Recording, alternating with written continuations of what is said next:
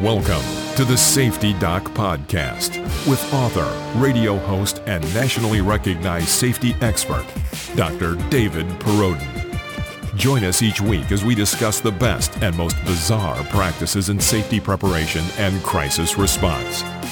Follow Dr. Perrodin on Twitter at SafetyPhD. And remember, the truth will keep you safe. You can't handle the truth! Hey everybody, this is your good friend, Dr. David Perrodin, down here from the North Star Recording Studio. And it looks like I need to adjust the lighting just a little bit here. Turn it up, I guess. And all right, got some new lighting. There we go. Whoa. All right. I don't know. Looks good. All right. Today's show, we're going to talk about special education. So if you are a parent, if you're a teacher, if you're a taxpayer, this is going to be relevant to you and just the whole process of how schools are planning for this fall, but especially in the area of special education, pupil services, 7 million students, how they will be impacted, how their parents, how their families will be impacted. If you're the parent of a child with a disability, receiving services through an IEP, individualized education plan, you want to watch this, take some notes. It's going to be critical stuff. So let me touch base on a few things around here with my setup. First of all, in front of me, I do have 3 monitors. I have the main monitor, which is me, right? On the left are my show notes. Those also then get put into a blog post. On the right is an open browser. So as you see me kind of looking around, that's what I have. I also have a few overlays for the show put together, and I'll be accessing those also through the program Camtasia. Yeah, it's not the best for this type of stuff, but it's what I have right now. So we'll be stepping through some of those things. I'm going to monitor the chat on the right-hand side. I'm also going to respond to the chat. So if you can subscribe to this channel, I'd appreciate it. We're up to 155 subscribers here for the Safety Doc podcast. So I have 130. This is episode 134. So we have a lot of quality content out there, a lot of guest interviews. In episode 135, we'll have a Bacon Maldito on. Our good friend Bacon Maldito will be on the show. I'm on Twitter at SafetyPhD. You can check me out there. And here is my book. All right. Here's my book, School of Errors, Rethinking School Safety in America. It is a hard copy available on Amazon or Barnes & Noble, places that sell books. 200 pages. You can, read it in a couple of nights. A lot of stories in it, a lot of interviews. So it's very entertaining to read. But it's really about chaos theory, how we enter chaos, how we negotiate chaos, and pointers on how to do that. I worked with Dr. Paul Rapp, head of military medicine, and putting this book together. You're going to find a lot of good stuff. So it's out there. It's also in a lot of libraries. I'm going to give a shout out here to some of the libraries that have my book. But yeah, School of Errors, Rethinking School Safety in America. If you read it, if you feel compelled to leave a review on Amazon, thank you. So some libraries that have my book, Hines Community College in Raymond, Missouri. Thank you to Hines Community College. Denver Public Library, of course, Denver, Colorado, to our good friends there. Thank you. Dallas Public Library. The trifecta out of Texas, Amarillo Public Library. Also, Fort Bend County Library, Texas. Thank you very much, Texas. The University of Central Florida, Orlando, Florida. University of Alberta at Edmonton, Alberta. University of Nevada, Las Vegas. The Running Rebels, folks. University of Nevada, Las Vegas in Las Vegas, Nevada. And the American Jewish University in Los Angeles, California, all have School of Errors in their libraries, including hundreds of more libraries all across the world, including Squamish up in British Columbia. But yeah, a few shout outs to libraries that have School of Errors, Rethinking School Safety in America. So face validity, people. So our Walmart, where I live here, our Walmart, they put down on the floor, you can only go down this aisle this way, and that type of stuff, right? But the thing is, first of all, everybody ignores it because they don't pay attention. It's not overt, right? So it doesn't come out there. It's Bacon Maldito in the chat. Bacon, is the audio coming through good? I know the one episode is a few episodes ago. I was redoing some of the stuff, and I think I had a loose mic cable, and I didn't pick up. I didn't do a drag off the audio, but I had a little bit of static. Everything should be coming through. Bacon Maldito, who will be the guest on episode 135 of the Safety Doc podcast, our good friend Bacon Maldito. So yeah, at our Walmart, it's kind of, people realize when they get partially down an aisle and they start to see some people coming toward them, they're like, oh, was I supposed to go this way, or supposed to go the other way? So it's funny, right? It's just funny. And it's not intuitive. So you think if you go up this aisle, the next aisle over, you'd come down, but it's not that way. It might be like 2 aisles that you go down, and then the next 2 aisles over, you can come up, or 3 aisles. You can't figure it out, right? You have to decode it. So I don't know how long that stuff will be in place, the one-way stuff on an aisle, because it's just, unless they significantly change it, which I don't know how they would go about doing that. It's just kind of ridiculous at this point. So no face mask yet at my Walmart. And, considering we're into this now quite a ways, I would be pretty surprised to see a decree that, hey, you have to wear Walmart, face masks here. So, Bacon goes the wrong way in those lines intentionally. So yeah, I've been seeing, more stuff is back in stock, so that stuff is all good. Otherwise, I did a 40-mile bike ride a few days ago. So it was beautiful. A week ago, it was 75 degrees and sunny here. My youngest daughter, and I went to a field. It's a few acres in back of the hospital in our hometown here. And she was flying a kite. It was like 20-mile-an-hour winds. Perfect. But a couple days ago, I did a bike ride. It was like 65, and it was cloudy actually, but nice day to be out. 40 miles, felt good. First really like long ride of the year. Now I'll do like 80, 100 miles, once I get conditioned a little bit, but I thought for sure I'd be sore. Felt pretty good. We will receive snow tonight. Yeah, it is May 10th. This will be the latest snow in the last 15 years, but we're going to have snow coming in the next few hours. It'll be gone by morning. But freeze warning, snow, all of that. It's really been a long spring. So let me tell you about an interaction I had with my neighbor, and give me your take on this down in the comments. All right, this show is brought to you by iced tea.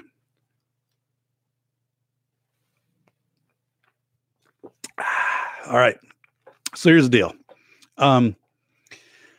So I'm outside talking to my neighbor. My neighbor's like, hey, this flag, this yard flag, small yard flag is gone. It was like, it's up by our house. And so did it blow away? Did it go into your yard? And I'm like, yeah, no, it didn't. Well, can you check? I'm like, sure, I'll check. I mean, I'm up on a hill and you're down here. And usually that's not the way things would happen. Like it would come up by me. It would go down further in the neighborhood, but yeah, I'll check.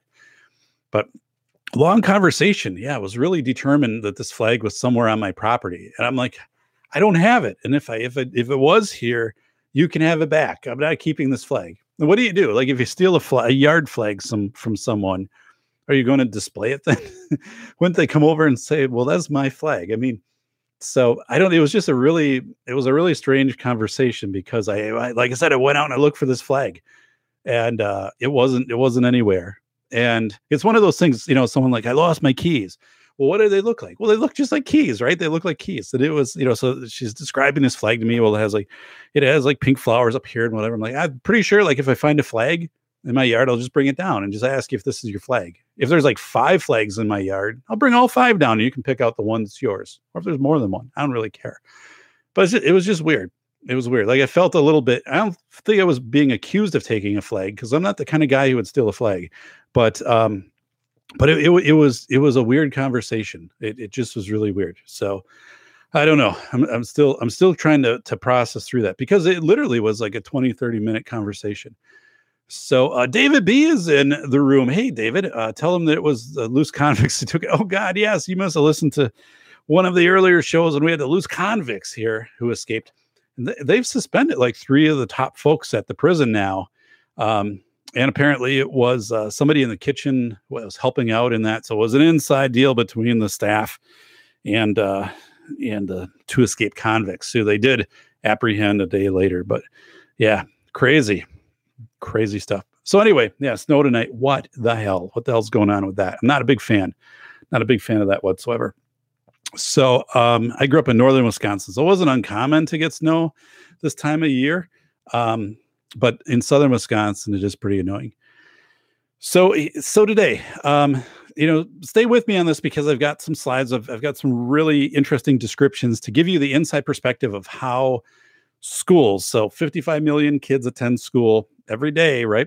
7 million kids have disabilities, as identified by the Individuals with Disability Education Act. So we're going to talk today, or I'm going to talk. I don't know, you could be talking. I'm not listening. I'm not ignoring you. It's just I don't have the setup here to listen to you guys. I can see in the chat the Juan Cabrera, our good friend. Good afternoon, Juan.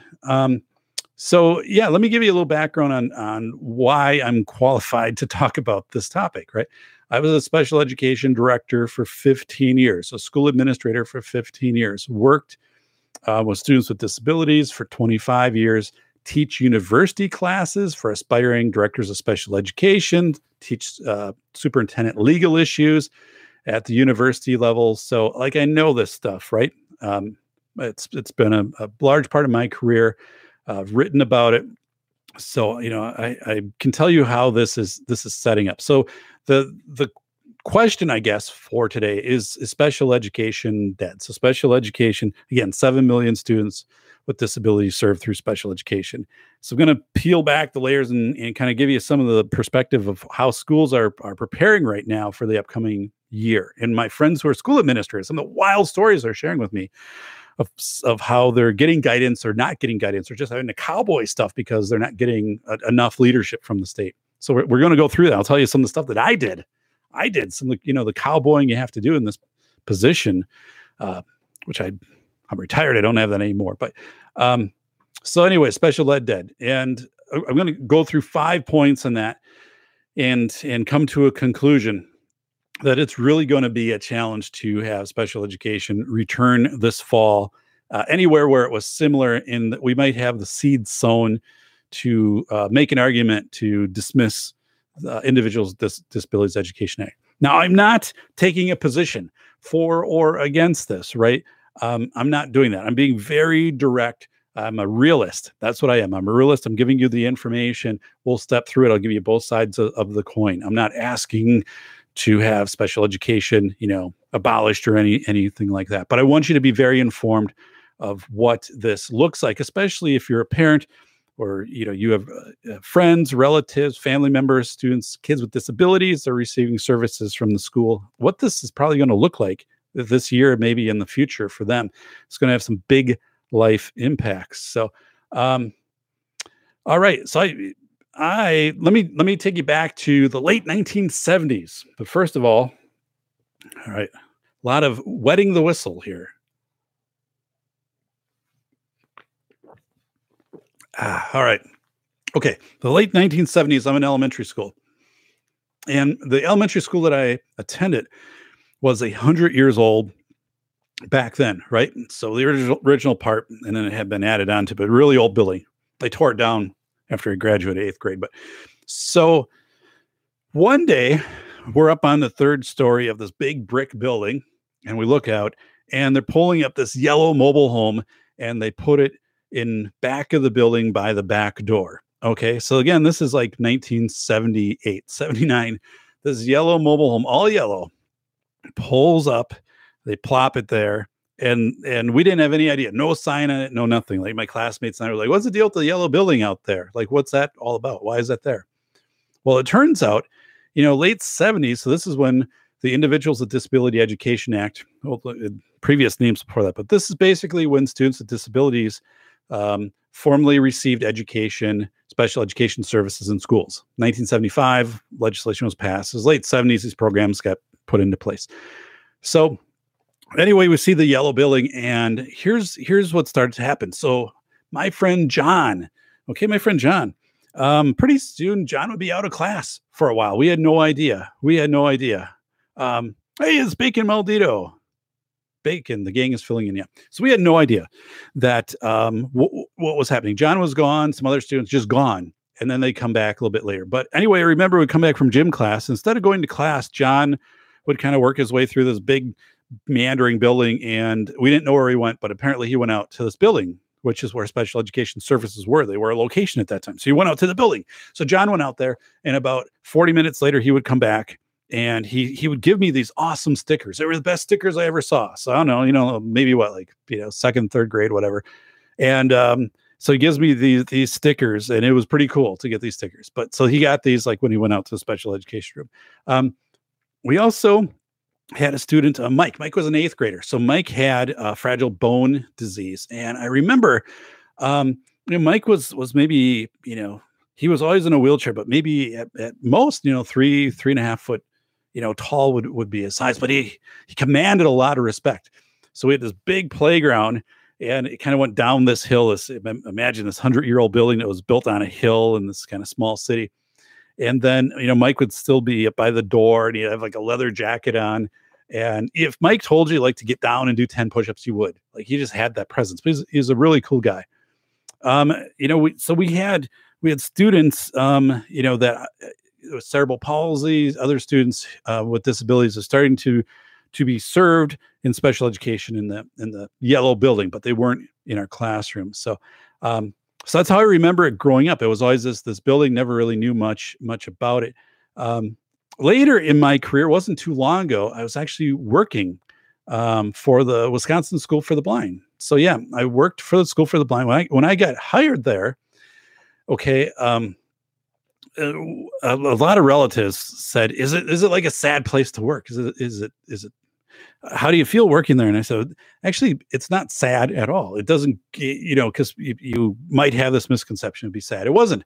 And they have dorms, right? So that you have boys in one dorm and then girls in another dorm, and it's this whole campus with a gym, auditorium, pool. Everything's connected. Everything indoors, especially in Wisconsin. You know how important that is in winter. But okay, so we think about this. It's not an inclusive place, though. If you think about inclusivity, as far as students without disabilities being with students with disabilities, because if you were there, you had a visual disability, and usually comorbid other disabilities might be vision plus autism, vision plus other things. So there were no students without disabilities in this school. And let me tell you about transportation. So on Sunday, students would be brought in by bus, or they'd fly them in. They'd take planes. So in parts of the state, the far northern parts of the state, they would fly kids in. And then Friday afternoon, they would fly kids back home. So it was pretty wild to think about that. Every week, these kids flying in and out, staying in their dorms. But these places, School for the Blind, School for the Deaf, which are all centered in one place, and you have dorms, how do you make those work in this upcoming year of social distancing, right? How do you make that? How do you make that happen? So it's just crazy. So let me tell you the story about. So there was a kid, all right, high school kid. His name's Randy. And so Randy's attending the School for the Blind when I was there again a couple of years ago. So he'd come down and he'd be like, "Hey, Mr. P, can I go in the staff lounge and grab a Pepsi or something like that?" And so you could do that, right? As a kid, if you had an adult with you, you could do that. Otherwise, they had like a place that the kids could get stuff. But so he'd pull out change. And then he'd always have me look over the change, because he'd be like, if it's, like a 1960s or earlier coin, just I'll keep it and give you a different coin. He's kind of in the coin collecting, but he was a funny guy. So anyway, Randy's doing this, giving me change to look over, give back to him. And here's the year 1984. You can put that one and get it through the machine. So it was funny though, because yeah, Tom would always grab like a Pepsi and like a Snickers and stuff like that. But one day, so again, Tom said, "Hey, can you help me out? I have so anyway, little context. this kid is, in a 18 years old, right? So you can be in school till you're 21 if you have a disability. So he says to me, hey, I have a dating app on my phone. Can you help me complete the profile? And I'm like, okay, yeah, I'll do that. What app is it? And it was an appropriate app, right? It wasn't like, anyway, it was an appropriate app. He's an adult, but there's no user interface. He can't see this thing. So he's like, so I'm like, okay, it's asking, how you describe yourself, like fit, stocky, whatever it is. And we're getting through some of these things. What are your political beliefs, religion, stuff like that. So I'm giving you the options, helping him complete this app thing. And then, so I got that done and just said, from now on, if you can have your parents or some of your friends kind of, help you out with this stuff, that'd be great. Cause it's, but so a week later, he comes in and he's like, hey, I've got a number of responses on my app. So he said, would you mind like looking and telling me if this is somebody I should express interest in? And I said, I can't do that, man. I said, I can't do that. You're going to have to ask your friends, but so part of it is your friends not only have vision loss or are blind, but they're probably going to have a little bit of fun with you on this stuff. So just find somebody you can trust, a good member check on that and get some feedback. So a few things here. One is if you can smash that like button, I would appreciate it. If you're not following the show, get up there. Please follow the Safety Doc Podcast. I am on Twitter at SafetyPhD. But yeah, if you can smash the like button, there's 7 up there already. Appreciate that a whole bunch. Let me go over, to the chat. Restaurants here are having 45-minute waits, kicking them off my platform left. Oh my goodness. Bacon. Yeah. Wow. Doing a live broadcast on Mother's Day is a sure way to get divorced or Brian Mom. So yeah. So we did all of our Mother's Day celebrating already today. And now apparently it's the live Disney performance that's going on, which my wife and kids are watching upstairs. So I'm thinking anybody who's over here in the chat room, you weren't going to be watching that tonight. Anyway, I'm not into all of that live Disney show type of stuff. Pretty funny. So I thought it was safe. In doing it, doing the show tonight. So anyway, let's get over here to some advice for parents right off the bat. So again, I was a special education director. So if you are a parent of a child with a disability, okay. So again, 7 million children have disabilities are served in our schools. A few things right now, be familiar with your child's IP, your individualized education plan, the plan that the school had put together, the services that your kid was receiving prior to the shutdown of in-person school, and be aware of the services and the frequency and amount. Okay. And then start to chart that out. Just have a notebook. So every time the school contacts you, they're providing you with things to do with your son or daughter, document that. And understand that a service, okay, so your child was supposed to get, 30 minutes a week of speech language therapy for articulation, pronouncing T's, S's, Z's, things like that. So if a, therapist is just checking in with you, sending an email or giving a call or a little Zoom, hey, how are things going today? Okay, that's not a service. That's just a check-in. And there are a lot of schools right now who are doing this kind of follow-up check-in type stuff, and it's not a service. So you want to document all of this stuff. I'll tell you why in just a moment. So again, and a service is not a packet of work mailed to a student. And some people have told me that's been happening. Hey, our district just sent me this packet of stuff for the next 2 weeks that I'm supposed to do with my son or daughter and then submit it back. So yeah, that's not a service. That's basically now you are teaching your child, right?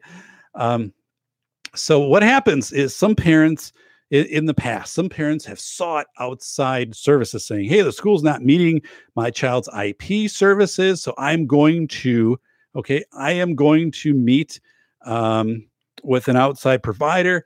And, there's like a community speech language therapist or occupational therapist, whatever. And I'm going to have my child receive services there because the school's not meeting these services. And then sometimes those parents come back and they submit a bill to the school. Hey, school, you owe me this much because my insurance wasn't reimbursing me for this, or here's my time for mileage and all of that.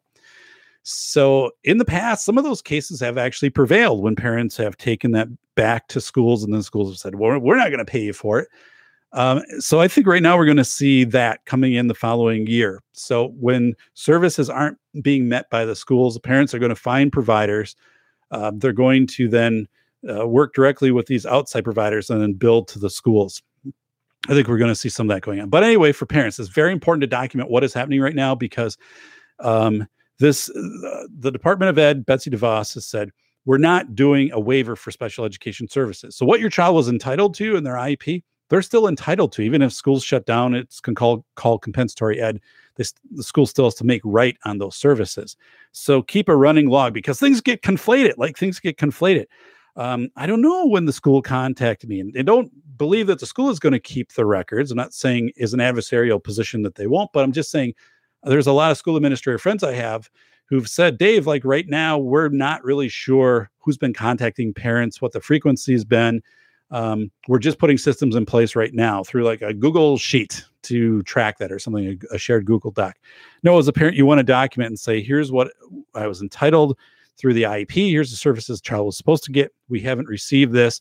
So then when it comes to the point of saying, school, this is what you need to make right, you have that objectively put together. Looking over in the chat room, greetings from the murder hornet capital of the U.S. Bacon. Yes, Washington State. Disheartening bacon, because we all know that TJ Martinell hikes, and I'm very afraid he's going to come across some of these murder hornets, and that'll be the end of him. But I don't know.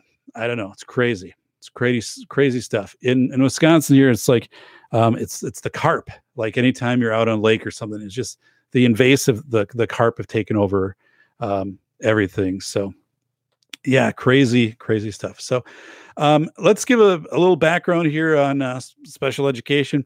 So before 1961, so if we're thinking about the movie Forrest Gump, right? We're thinking before 1961, the United States did not publicly educate children with disabilities.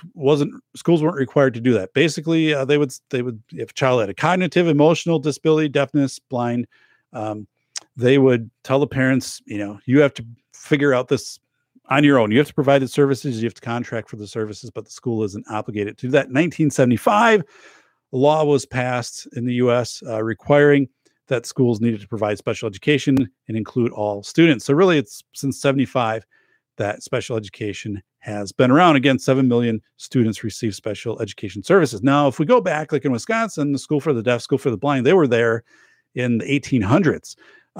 Because it would be, the concept there was these services were so specialized, it didn't make sense to replicate them regionally. So you had Janesville, Wisconsin for School for the Blind, Delavan, both in southern parts of the state, and students would just live there. They would, again, be residential. The services were so unique and so low instance that you'd consolidate them. Those were the models that had been in place, since the 1800s. So the Individuals with Disability Act, we're thinking 1975 and onward. If we think 7 million students with disabilities, that's about 14% of all students in public schools. They have to be educated in the least restrictive environments, called LRE. The LRE was typically the child's classroom, like the regular education classroom, whenever possible. So now when you do this IEP, it's a big document for putting together the services for students. But you look at this IEP, it has the types of services the student will receive, and then the frequency and the location. And the location never says home, right? So right now, all the students, are home. They're receiving services through teletherapy. So, all these IEPs were never designed to be delivered in this home setting. But yeah, if we think about, services, special education services for speech language, occupational, physical therapy, learning disabilities, audiology, these would all be areas. There can be accommodations like, assignments on audiobooks, services such as an aid with a student, an adult aid, a picture schedule for a student, possibly student with autism, stuff like that. So, all right. So some schools ended the year early. They just stopped. Like in Wisconsin now, we're doing remote learning. But some schools, such as Georgia, Texas, other areas, other states, including Washington, D.C., but They waived the minimum restriction requirements. They just said, shut it down. Summer vacation starts now. All right. Summer is happening right now. There's no obligation to continue with any type of education. So basically, though, they're saying we have all these IEP services for students with disabilities, and we're just going to kick them down the road, right? We're not providing them, so we're going to figure out something in fall or hope that the Fed gives us a break or something like that. Special ed is a Fed thing, not a state thing. The state can't give a break on special education. It can only happen through the Feds. All of the states will probably request some kind of waivers on this, but the states cannot overrule the Fed on this. So here's a graphic that I wanted to bring up. So, hey, what in the heck? All right. That's not actually the one I wanted to bring up. All right. Let us try this one. All right. There we go. Okay. Yeah. Subscribe to this channel. Thanks. Okay. Hang with me here. Let's get that off there.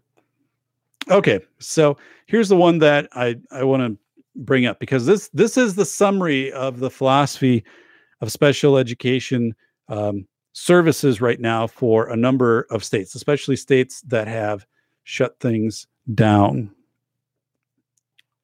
Okay. So here's what you're looking at. Okay. All right. I drew this on a whiteboard, believe it or not. All right. So let's say that we have 3 students. We have Sarah, we have Marcus, we have Lance. Let's assume Lance receives special education services. Lance is a student with a disability. So that line we see up and down there, that says remote learning. Okay. So that's the point in time on a timeline when remote learning started. So let's just say end of March, right? End of March, remote learning started. So academic growth is over on the right. So our thought is, if we provide some education to students, right, even if it's virtual education for part of their week, they're not getting their full school day, that students would still make academic growth, right? If we provide something to students, they're not going to regress. But here was the deal. Let's say that if we provide education to students remotely, Sarah, who's a regular education student, might have made a 10% gain from now to the end of the year. Marcus might have made a 20% gain. Lance is a student with a disability. Again, maybe Lance would have made a 4% gain. Well, what some school administrators did, and some state departments of ed said is, well, you know what? We can't provide the depth of services, the one-on-one aid, the special adaptive equipment, the therapies. We can't provide all of that in home that we would have given to Lance, for example. So what we're going to do is we're just going to shut everything down. We're going to shut everything down right now because it's not equitable, right? It's not equitable. We can't provide a playing field for a level playing field for Sarah, Marcus, and Lance, because we're not going to have these things for Lance. So I think that's a really failed, a really incomplete, careless approach to things, of saying, well, if all of our students can't make growth, we assume that this is, under this format where we're going to be educating them at home for a while with remote learning. We're just going to shut it all down. So basically what they did is they just did that. They just shut everything down, instead of saying, we're going to see how this works. We're going to do the best we can. We're going to learn. We're going to do things. And I think it also sends a strong message of just that they have lower expectations for students with special education, who you don't know that Lance necessarily isn't going to be able to make gains, and that you're not going to be able to adjust on the fly for Lance either. So anyway, it's an interesting way that they looked at things, of saying, well, you know what, since we can't provide the same for everybody, we're not going to provide anything at all to anybody. I just think that's a really bad approach to things. All right. So here we are back. All right. So let me go over to the chat room. Bacon, I self-identify as Marcus. So I actually wrote about a Marcus in my book. So it's estimated that children in K-5 are at a minimum 6 months behind and growing exponentially every month. Brian Bowden from New York, our good friend Brian Bowden. Yeah. So Brian, under what you just stated there, why would some schools like Georgia or some states like Georgia and Texas just shut it down? and just say, well, it's not working and remote learning is clunky and students with disabilities aren't getting the same level of service that they were getting in school or getting as their non-disabled peers. So we're just going to shut everything down. We're just going to close it all down. And it's like, no, you struggle through this, you figure it out. And, it's not like it would be if it was in person, because no one designed a program to go up until March and then be quickly moved over to an online platform. But you just don't do this. It's just, and how you're able to get away with this horse shit, like how as a state, you're able to, hear your bigger districts saying, well, it's really hard. Our teachers don't like doing the remote learning. And some parents are upset. And then you're like, okay, we'll shut it down. We'll worry about it. We'll shut it down. We'll close it. Done. You're on summer vacation. We're paying everybody through June 30th because you're under contract. Don't worry about it. We'll shut it down. Yeah, it's a pain. It's a pain to do. Yeah, we get it. And I'm like, how do you do that? How would you do that in any other profession? How do you do that when we go to the drive-through, right now at a restaurant, and they're coming out and they had to come up with ways to make this work, right? The local auto parts place, you look ahead on the catalog online, you can talk to them on the phone. They bring 3 things out to you. Yeah, which wiper would you like? They have them outside the store and you can look and say, I want that one. And then, they do the you can't just throw up your hands and say, well, it's hard now, so just screw it. We're not going to do it. Which they've done. Georgia, Texas. And at least you've got to complete through the school year, right? You've got to do that. And it's just absolutely insane. But for all students, and then of course, like Brian said, it impacts all students. You just shut it down. It's crazy. Lots of lies and fear. Yeah. And the thing is, here's Brian. Here's the thing. I really believe this. Okay. One thing as an administrator, I learned is you have non-negotiables. If you sit down with people and say, listen, here's the deal. None of us anticipated we'd be doing remote learning this year. None of us, right? You're an administrator talking to your staff and say, but here's where we're at. This is where we're at. We have to do this. It's the Apollo 13 mentality, right? The space shuttle's been damaged, or the capsule's been damaged, and so Gene Kranz, you're sitting there. It's like, well, this is the hand we're dealt. We've got to play it. We've got to figure this out. It's a non-negotiable. We got to work the problem. And when you tell people that, they can typically solve things. They can be innovative. They come up with stuff. But when you keep the door open, you're like, yeah, I don't know. You're right. This does suck. So I'll tell you what, let's delay it another week. Just keep calling parents and seeing how things are going. And then we're going to keep pressuring the state, and through our, organizations here, our, superintendent groups or whatever, we're going to pressure the state to shut down the year, the school year, just to do a decree. And that's how this stuff happens. But if you just came out and did a flat non-negotiable saying, listen, here's where we're at. It's an Apollo 13. This is what happened. You have a week or two to get connected with your parents, understand your platforms, and then you're going. And then you're doing it. You're going to learn from it. You do the best you can, the best effort you can, given the situation and context. But the moment you leave the door open for people, the moment you leave the door open saying, yeah, I don't know, maybe there's some wiggle room, maybe this will happen. People won't do anything. This happens all the time in schools when they hire a new superintendent, right? Because a superintendent says, I'm retiring at the end of the year. Well, then all initiatives are dead. Like no one's going to do anything as a big initiative because the new superintendent might have a different vision. So they're not going to carry through on this, or principal, or all of that. So anytime there's a turnover in leadership. So there's a big thing here. And for everybody in the chat room and listening, hey, Cameron Sanchez, Cameron, good evening. And thanks for coming in. Yeah. Thanks, Cameron. It is absolutely crazy stuff. But those non-negotiables, I think, are so important. And I think it really separates out the true leaders, not only in that, but in business. Like I have friends, who own businesses and stuff, and they talked to some of their employees and said, listen, here's the non-negotiable. We have to do things this way right now in Wisconsin, because through May 26th, we're at a safer at home. We can't have people come into the store. So we're going to have to do this. We're going to have to do this thing on a website. We're going to have to do this other stuff. And they just do it. So that is the thing, is if you just say it's a non-negotiable, we got to work the problem. And too many times in schools, people just, they don't do that. So the stuff in Georgia, Texas, where they just said it's too hard, we're shutting it down. We're shutting school down because it's too hard, because we can't figure out the remote learning. Well, is it going to get any easier? Are you going to learn it in summer? So you have to, in case you have to go to it in fall, because I think there's a very strong likelihood fall might not happen in a lot of places, right? School will either be shut down or you'll start and then there'll be another wave of the pandemic and people will be shut down. So why not learn it now? I mean, why not bumble through it now and kind of get familiar so at least you come into fall with these skills? Because virtual ed isn't going anywhere. Like, that's here to stay. Let's go over in the chat room.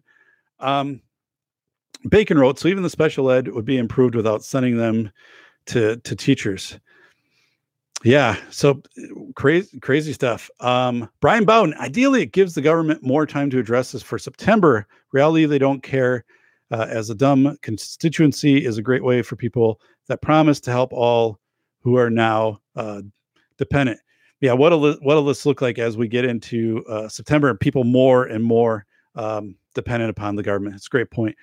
Brian also wrote, sad fact is there are programs in place that offer homeschooling, complete content, as well as computer programs. Right. So as Brian wrote, there are things in place that schools could switch to, or they could adopt modules. There are programs in place all schools have access to for military families who frequently move, for migrant families that come into districts. This stuff was around 15 years ago when I was, in school administration. I was in administration, back just a few years ago too. But I mean, this stuff has been around. It's not that foreign, right? These platforms have been around. So the fact is, it's people just reluctant to take this on. Betsy DeVos. So in April, so last month, a couple of weeks ago, Education Secretary Betsy DeVos denied requests to give schools districts the option to bypass major parts of IDEA, or special education law services. Basically, some administrators were really ramping up, and okay, just hang with me. There we go. Connection. All right. So anyway, so disability rights advocates. So if you're a parent of a child with a disability, if you're, if you know people, relatives, friends, a child has a disability, this was a win, because if Betsy DeVos would have said to districts, yeah, right now, you don't have to hold the standard of IDEA. You don't have to adhere to the IEPs. This is a crazy time. Nobody would have done. People would have heard that. Remember, we talked about the Apollo 13. Districts would have heard that. A lot of districts would have just shut it down immediately and said, well, we're not gonna do this, right, until we get more guidance. That would have been their whole thing. Because again, we just saw Georgia, Texas shut it down. So anyway, schools, all schools are out of compliance with IEPs, and are schools going to get hammered with lawsuits in fall? So that's the question, right? So again, I teach classes for special education directors, aspiring superintendents, legal issues. So if you're a school superintendent, school board, teachers, are you going to get sued this fall because you haven't provided services to kids, all kids, and then also kids with disabilities? Because disabilities, IDEA, Individuals Disability Education Act. Also, I guess parts of the Americans with Disabilities Act would maybe come into that, access to, other participation with other students. Again, if you didn't provide, like web access to students with disabilities so they could be with their peers, things like this. Anyway, schools are going to get hammered with lawsuits, and a lot of these smaller districts, that's, really going to tie them up, be probably an end to some of these districts. School administrators are going to be wading through this. You're going to have these due process hearings regarding IDEA. You might have some civil litigation from parents who said, now my child has anxiety. They have stress disorder, other things that come into play. Anyway, I can't imagine what it would be like to be a school administrator this fall. The litigation's just going to be rolling in. A friend of mine who's an attorney said this is already happening. Like parents are already filing these lawsuits against these the school districts. So this is an important part to get us into kind of our main points here of barriers to sustaining special education services. All right. Here's what schools are doing right now. So I'm going to put this up on my overlay. All right. Here we go. Okay, let me hang with me for this. I'm going to walk you through this. I'm going to get through it fast. Okay, so this is called a prioritization matrix. All right, I put this one together, and I'll put the screenshot in the blog post for the show, and Anyway, when you come back to this show, if you just pause it here, like you'll have an understanding. Like this is important, right? Because you can talk intelligently about this. You can tell people, yeah, this is how schools are planning right now for the fall. All right. And I'm going to show you a little video here in just a second, like a 1-minute video from a school in Canada of some crazy stuff. I don't think it's actually going to play out the way that the video has, but so this is called a prioritization matrix. So this type of process happens all the time in schools. Okay. And basically what you do is you try to figure out what are going to be our priorities for this upcoming year, because this is A through F, but literally you could have 50 things on here. You could be, athletics versus, clubs versus whatever. So this is a cool thing here. So Bacon says, I see 2 of the 13 plus made up terms right out of the gate. Yeah. So prioritization matrix. So this is really good. It's also a good thing in your work in your life if you're trying to take stuff that's subjective and put an objective rating to it. Like, how do we actually rank things? Like, here's 10 things we could do. How do we prioritize? What's the first thing to do? But anyway, let me go through how you actually do something like this. So you're always comparing the left to the right. So let's look over on this prioritization matrix. And so A is social distancing, B is staffing, C is sanitizing, D is regular education, academics, C is monitoring student health, F is special education. So this is a very small one. So basically you're weighting these things. And over on the box there, you have your weight. 1 is equally important, 5 is more important, 10 much more important, 0.5 less important, 0.2 much less important. So you're always comparing these together, and then you're going to have a score, and that's going to tell you objectively what is most important. So you're having multiple people on your administrative team, do this, put this together. But I'm going to tell you, like, this is what schools are doing right now, and this is typically how this is weighing out. So let's just do the left-hand side, and you see that green coming down because you can't compare one thing to itself. A to A, you can't compare. Is social distancing more important than social distancing? Well, they're both the same thing. They're social distancing. Let's work away through the top. Okay, so A on the left compared to B. Is social distancing more important than staffing? And for here, I have a 5. Okay, so again, you'd have a whole team doing this and you kind of average this out, but 5 means more important. So the conclusion here is that, social distancing is more important than staffing. And then comparing A to C, is social distancing more important in sanitizing? And you might put 1, it's like equally important. Anyway, comparing A to D, is social distancing more important than regular education? I'm doing this wrong, actually. Is social distancing more important than regular education? Yeah, it's much more important. That's how it's customer perceived value right now too. It's what schools want. It's if you're going to get people back in, if you're going to get your teachers unions on board. Anyway, you play this out, you just compare one to another. I'm not going to go through the whole thing because that would be kind of long and tedious, but I already did it on here. I did it today. And as you can see, like the 2 in pink, social distancing and sanitizing, social distancing came out with 31 and 35 for sanitizing. You add up the importance, how this would rank out. You can tell, like, that's where schools are going to put their money. That's what they're going to do right away. We're going to have social distancing. We have to prioritize that. We're going to put money into that, marking things, making sure desks are spaced apart, moving, taking tables out, taking seats out of buses, all of those things. Sanitizing. We're going to have all this equipment put in place to sanitize, UV lights, all of this thing. We're going to put that in place. Regular ed academics, that's probably not, that's not very high. That comes out at a 6.1. So that's lower on your priorities. It's not, at this point, it's not going to be about academics in fall. It's going to be about social distancing and sanitizing. How about special education? That's going to come out at a really low score. Athletics would probably come out even below special education. So we can just look at these things.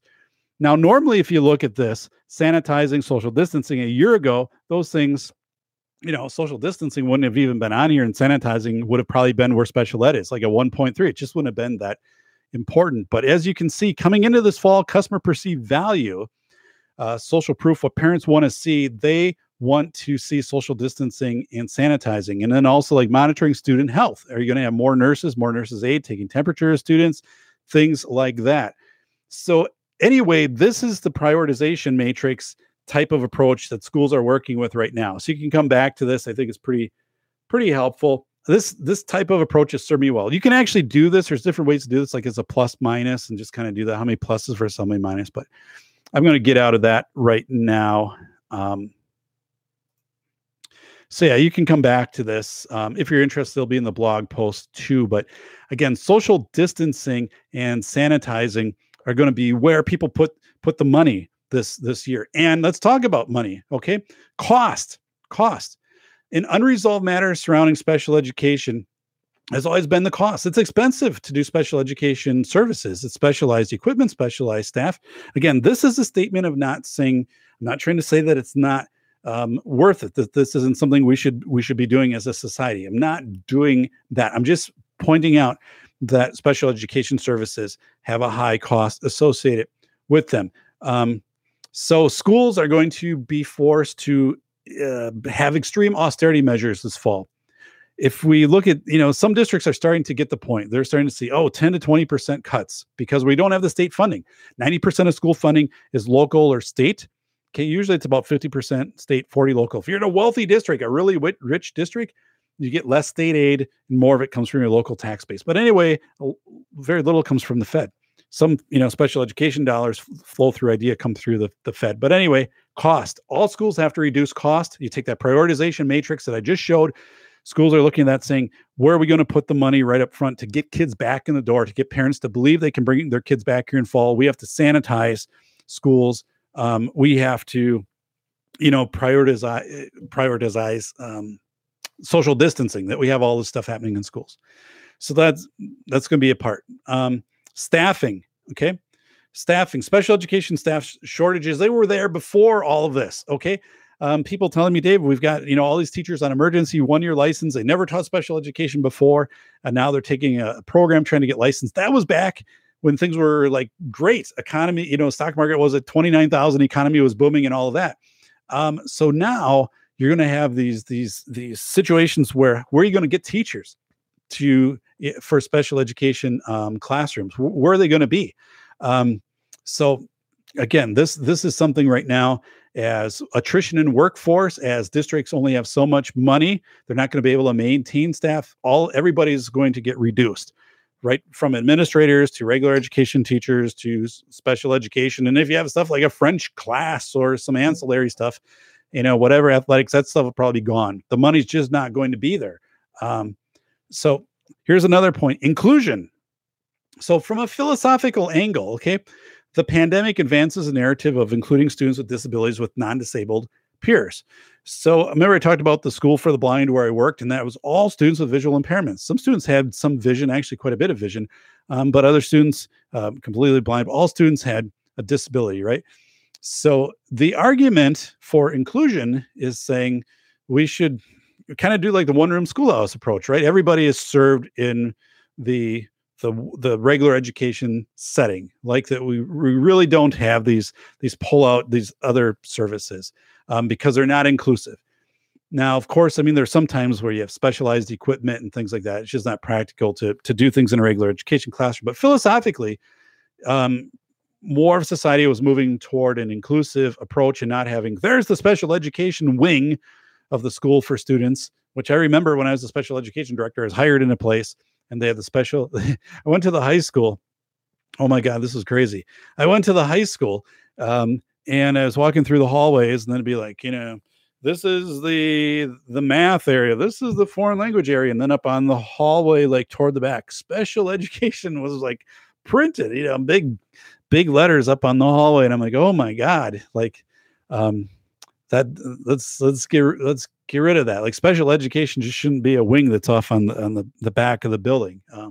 But anyway, this inclusive model. So philosophically, there's going to be a lot of barriers to coming back to school and saying, hey, we're going to do special education separate, kind of in large part like it was done before the pandemic. Now, I know there was inclusion before the pandemic, but again, you have less resources. Schools will be making cuts of 10 to 20%. They're going to have less staff. You're going to have to look at things and say, we're going to serve all students in one setting, in regular education setting. There's just no option. We don't have the number of staff to do it otherwise. Let's go over to the chat room. Sass too many. Best way to sanitize is with fire. Wow. Yeah. Or good old fashioned light. My God. Yeah. Get kids out on the playground, right? Sunlight. Sir Brian, great idea. Make all those who go to school, no matter what school, have to wear a full jumpsuit. So when they can spray down everyone with sanitary misters in every entrance and hall and class. It's crazy, Brian, but those types of things are actually kind of being thought about, right? They're being thought about. So Bacon wrote, I think they might want to make Chinese a mandatory learning class. Brian Bowden, to sass too many, I'm not opposed to fire. I remember when it was Russia. Yeah. Wow. So, all right. So I wanted to do three things. One is cost. Schools aren't going to have the money. Barriers to sustaining special education services is too expensive. It's just flat out. It's a high cost. You're not going to be getting extra money from the feds to do this. That flow through money, which came to districts, that's going to be cut down. The states don't have the money, so districts aren't going to be able to provide these services. And also with the prioritization matrix, we know that the dollars are going to be flowing into social distancing, sanitizing, stuff like that. That's going to be where the money is going to go. So it's a matter of cost. Schools will look at this too and say, we know we're going to get hit. We know we're going to get hit up with lawsuits and non-compliance or whatever, but we don't have the money to do these things. Staffing, how are you going to get special education, staff who are going to fill these positions? Are you going to have attrition through all positions? Also, you're working with students with disabilities. Let's talk about protective gear, things like that. In just a second. Inclusion. Here we go. Social distancing. Now, I want to show this video, and I've got to show it over my cell phone. This is about a minute and a half long, I think. This is Erdley Elementary School. This is in Canada. And so they released it this week, and this was shared with me by a few people. But so this is somebody from the school and sharing this out now as a school to parents, saying, here's what school might be like in fall for your kids. So here we go.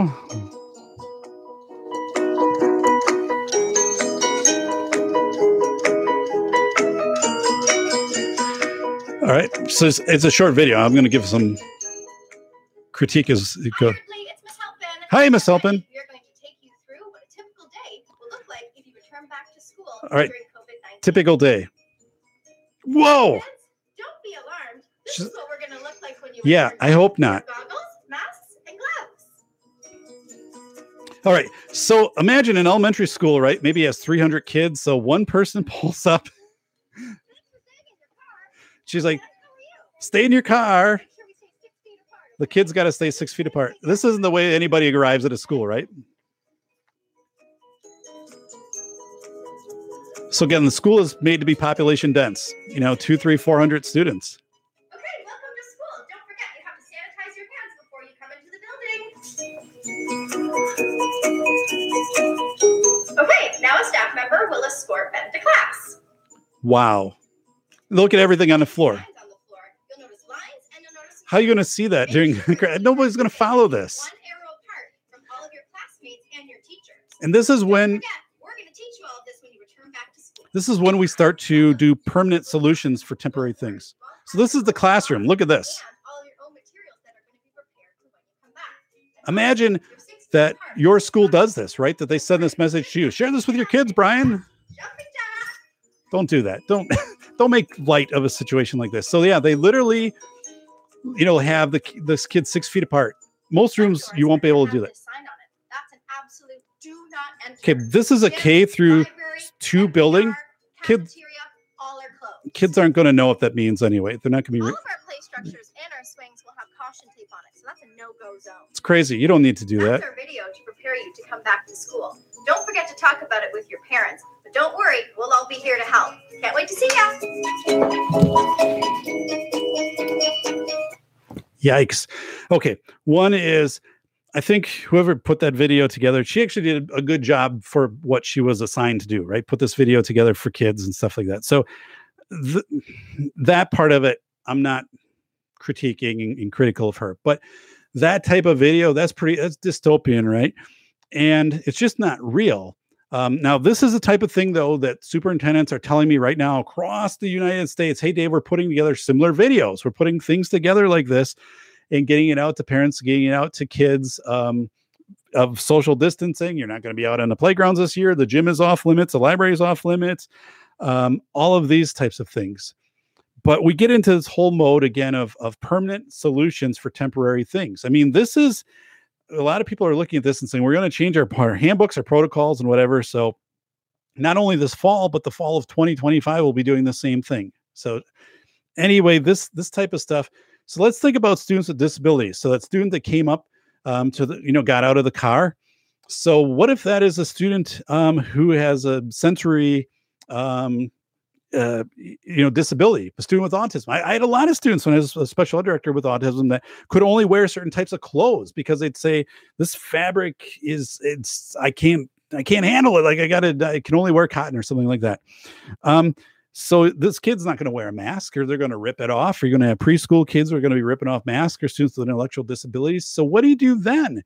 Seclusion and restraint. You can't force them to wear a mask, but what if they don't wear a mask? Or what if they're ripping at your mask? Because it's unnatural, right? It's very concerning for them. They want to see your face. We learn from visual verbal cues around the mouth area, right? I'm a speech language pathologist. I know this. So what do you do? Like if a student chooses not, or just is reluctant to wear that, you can't force them to wear it. There are many laws, seclusion and restraint, of saying, you can't restrain a student, you can't, impede their movement against their will, these types of things. So you're going to have a lot of litigation there. You're going to have teachers to say, well, if this kid isn't wearing a mask and all students are supposed to wear masks, or if they keep ripping off my mask, I'm out of here because we have 400 kids in the building and now I'm exposed to all of this stuff. So you're going to have the huge side of this virus mitigation, all these protocols that are going to be fatigued. Or that's a student who's elementary kid who's going to go out on the playground anyway, right? Or is going to go not look at the arrows and is going to get mixed up in a hallway and something like that. Or they're going to get up from their desk and they're going to go to somebody else. And again, these desks, so you have that classroom and these desks are 6 feet apart. But, one kid sneezes and that sneezes throughout the whole room. I mean, so it doesn't make sense. It's feel good stuff for the administrators. It's what teachers want to see. It's what parents want to see. So they feel safe coming back. But this stuff doesn't change anything, right? If you think of an HVAC system circulating out air, even hospitals have a very limited area that they have a high filtration level of their air for viruses. And again, schools, you have people coming in and out all of the time into that school. Every piece of clothing, that the kid has, if somebody sneezed on it, exposed to it, stuff. That's the way it's always been. I mean, we've always had immune systems, right? You can't sanitize every single kid the moment they walk into a building, and every staff member, every guest, every bus driver, every bus, everything like that. So let's see here in the chat room. Bring it closer to the camera. Oh, sorry about that, Cameron. Sorry about that. So I'll put a link to the video, but it's elementary school in Canada, COVID procedures. If you type it in YouTube, you'll find it. Just went up this week. My youngest, Brian said, my youngest just said that she hopes she doesn't have the same teacher next year. Yeah. Sass to me wrote, imagine you're 7 and get punished for not social distancing. Yeah. So Sass, this is a great point. And also let's think about students with disabilities, students with intellectual disabilities, students with autism being punished because they didn't social distance. How do you process that? How do you make sense of that? Because you've been taught the whole time to not social distance, right? To give your friends, a high five, to stand close to each other in line with your, hands by your side, to be close to each other during fire drills. All of these things you've been taught. Playgrounds, be inclusive, be close to your friends when you're playing. And now it's like, no, you have to be 6 feet away, or we're only going to let so many people on the monkey bars, and then on the swings, then we're going to take Lysol and spray down the swings before the next people go. This stuff is just insane. And also, we just don't need to do that. And it doesn't need to be a permanent protocol going forward. It just can't be sustained. So yeah, it's this huge setup, this type of thing. If we walk all students through this is a big mess. But if we take students with disability, student with an autism, you're trying to make them adhere to that protocol, that's a disaster. That's a disaster waiting to happen. It's just not going to work. Also, let's talk here.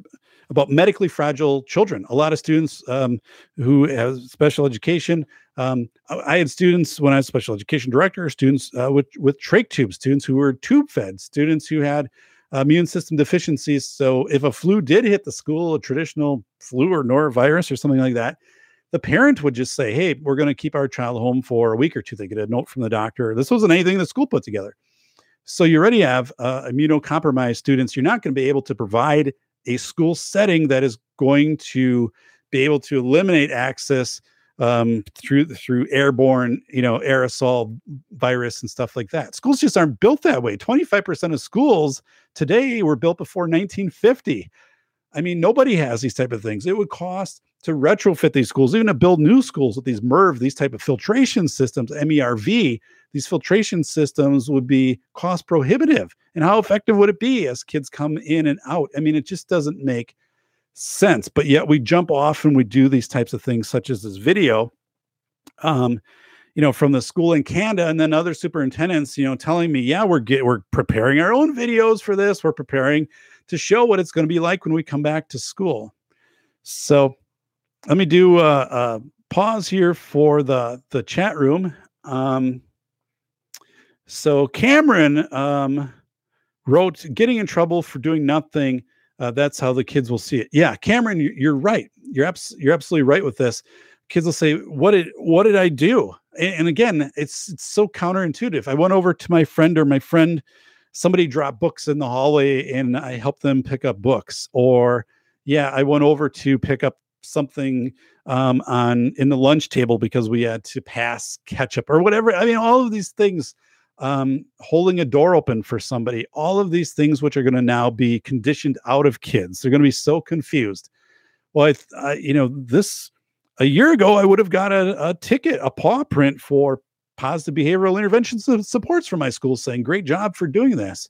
And now I'm being reprimanded for doing this. It's just going to blow kids' minds. It's terrible stuff. Brian wrote, welcome to your personal pod, a self-contained container for your child. Kind of, right? It is getting that way. And you will see, Brian, you will absolutely see schools market it, a plexiglass surrounding for desk. You will completely see that. And what kids do, they'll kick it over, they'll knock it over, they'll do things like that. Because again, it's insane to do that. And it's also insane. These are the same kids that when school's out, they can go with their parents to Walmart and interact with other people and walk up and down aisles and be in lines and stuff like that. I mean, it's crazy, right? But you will see this completely marketed to schools, and schools will use this as a strategy to get parents to enroll kids back in school. Because remember, every kid that comes to school is about $12,000 at least for the school, sometimes $15,000. If parents keep their kids homeschooled, the districts aren't getting the money. The districts then, that's a huge financial crunch. You have to lay off more people, have to close more buildings. So there's incentive to do this. It's customer perceived value, as it is in school safety. My book, School of Errors, Rethinking School Safety in America. But it's customer perceived value. Like in school safety, I was putting the bollards in front, putting up the surveillance cameras, bulletproof glass, all of that stuff. Right now, for schools, if you can go out as a school and you can show your sanitizing robots, your stations for kids with the plexiglass, all of your hand washing stations, the mask you're going to be handing out to kids, how you sanitize books, you spray them down with Lysol, handle, the handles, touchless entrances, stuff like that. That's what parents want to see. That's also what teachers want to see. The teachers unions, AFT and EASing, these things have to be in place or we're going to strike. Now, how about the kids? Kids will just see it as odd. It's not going to make sense to the kids. So like that video I just showed you from, the school in Canada, the kids are supposed to watch, and then parents, explain it to your kid. The kids will be like, this doesn't make sense to me. I don't know. I guess they'll teach me this, right? When we get in there, but it's so crazy. It is absolutely insane. Bacon said to Cameron, at least they're covering their nose. Yeah. Brian Bones, New York City just put in place that everyone who's 65 and older will not be allowed to work in the schools. Whoa. Wow. Okay. Yeah. I don't know what I think about that. Wow. The Mallard Report, Jim Mallard. Jim, good evening. Welcome, Jim. Welcome. SAS too many homeschools is the answer if this is a children's future. Yeah. SAS too many. the reality is, like the video I showed, and if we get into all these requirements of social distancing, if we get into these requirements of school districts saying, hey, we're going to take kids' temperature as they walk through the door, and staff. Policy, if your temperature is above, 99.2, you're going to be sent home. No questions asked. Like, you're just sent home. You start doing stuff like that, and it'd be a scenario. Again, in all of these artificial environments that you have kids in 6 feet apart, all these weird drop off, things, or if they have to wear masks, and it's just parents are going to be like, we're not going to do it. And the part is, I just don't think the science supports it, right? I don't think the science supports it. If you really were going to get down nuts and bolts into this, you'd have to take a school and maybe alternate and say half the kids will attend Monday and Tuesday, and then Wednesday we'll sanitize the school with our UV lights and sprays and mist and fogs and whatever. And then Thursday and Friday, the other half will attend. Wednesday will be a virtual day. And then by doing that, we reduce the density of population in the school. Like, we only have half as many kids and staff, or half as many kids, maybe staff there at any day. But yeah, all of this type of stuff is really dystopian. It's really crazy. This reminds me when I was a director. This was a wild story. Like, we had a student with a food allergy, and the parent was saying, really severe food allergy, can't be around anything, peanuts, shellfish, this whole thing. So we're like, okay, so we put all this protocol together at school. It was really intense. And then I remember, like, I was in the mall on a weekend, and I saw this kid and family at the food court. All right. And the parents were saying, kids could never be out at a food court, can never be doing this, can never be out. It was just like out in a food court, like eating from a, takeout stand or whatever it was. And you don't know what was sanitized beforehand or cross-contamination on a tray. I mean, so it's just crazy. Like, the school is supposed to mirror the real world. I mean, that's the school is supposed to prepare you for the real world. Schools that, years ago would rent apartment rooms so students with disabilities could understand, what it would be like if you had to buy your groceries and take them and put them into, your fridge, if you had to do, vacuuming, if you had to, pay your rent, all of these things. Actually, we had that down at the School for the Blind. It was called the Life House. It was next to the building. It was a ranch house that they just converted, and older kids, they would have them stay there for 2 weeks, and they'd have to make their own meals, figure out their, what entertainment they were going to, do, basically, like, for what they're going to tune in on the TV at night, stuff like that. But anyway, the Life House. But now we have the situation where we're creating this complete weird dystopian area. And again, I just don't see that kids are going to be adhering to this, and kids without disabilities or kids with disabilities are going to struggle with this greatly. Understanding, socially distant, and what if they try to grab your mask? What if your policy is that kids have to wear masks, or if kids are sick or coughing, they have to wear a mask? What if they don't wear a mask? Then do you send them home? I mean, this is all going to be, substantial. So let's look over in the chat. So yeah, Jim has detention. He does. Yeah. Weird time for me. Yeah. So yeah, I'm working out and I'm working out time zones. So I'm in Central Time, so it works for people who are Mountain Time, and then out on the Pacific Coast, because then it's obviously 7:13 there. I don't want to get it started too early. I got to figure this out a little bit, but so Cameron wrote, school cafeterias and lunches are probably gone. Yeah, so this is a good point. Like Cameron, right? Schools are built for economy. We're not going to have trillions of dollars coming out to replace all of our school buildings. In Wisconsin here, we have 421 districts, 2,200 school sites, including preschool sites, a lot of community-based preschool sites. So you're pretty much screwed on all of that. Cafeterias are gone because they're population dense. So you're probably going to have kids eating in rooms. Like, what does that look like? Gymnasiums are gone. Playgrounds, as we saw, that will be gone. I mean, it's just wild. Brian Bound wrote, so ideally, and I plan to actually submit it to the New York City Board of Education, I say all classes should be accessible via video and audio. All work on board is downloadable this way. Teachers can be in school and kids can be home and get the same education when the school is in their classroom. It's kind of about a hybrid model. So yeah, and that's what I've been hearing too is as schools go forward, there will be this hybrid model because everybody is very aware this fall they could be shut down again. If they start in person, they don't want to go through being told, listen, you have 4 days and then you're going to remote learning. Everybody's going to keep 1 foot in remote learning. Actually, some of the schools around here, like if you have 4 sections of 3rd grade, they'll say 1 section is virtual. You're not even coming back this fall. So, and 3 will be in person, but then if we have to go virtual, we'll just base it off of what this other group is doing. So, yeah, I think we're very close. We're very close to seeing that. Let me catch up here on the chat. Sass too many. I'm for 100% virtual school. Any needed lab space can be rented from existing office space. Education budgets need only be a fraction of what they are now. So let me break that down. Sass too many. So I believe you're right on with saying anything that's lab based, we can rent that, and we can also 3D print some of this stuff, right? We can 3D print some of these things. We can have kits sent to kids. So a lot of the CAD, the 3D simulation stuff can be done. I mean, we're there with technology. You're right on, Sastamini, and we can rent, we can get some places, but education budgets to maintain these massive school complexes, it's just not going to be feasible. Again, we are looking at a 10 to 20% budget cut for schools for this fall and perhaps more going forward. We can look at what the university systems are doing already. University of Wisconsin-Madison last week.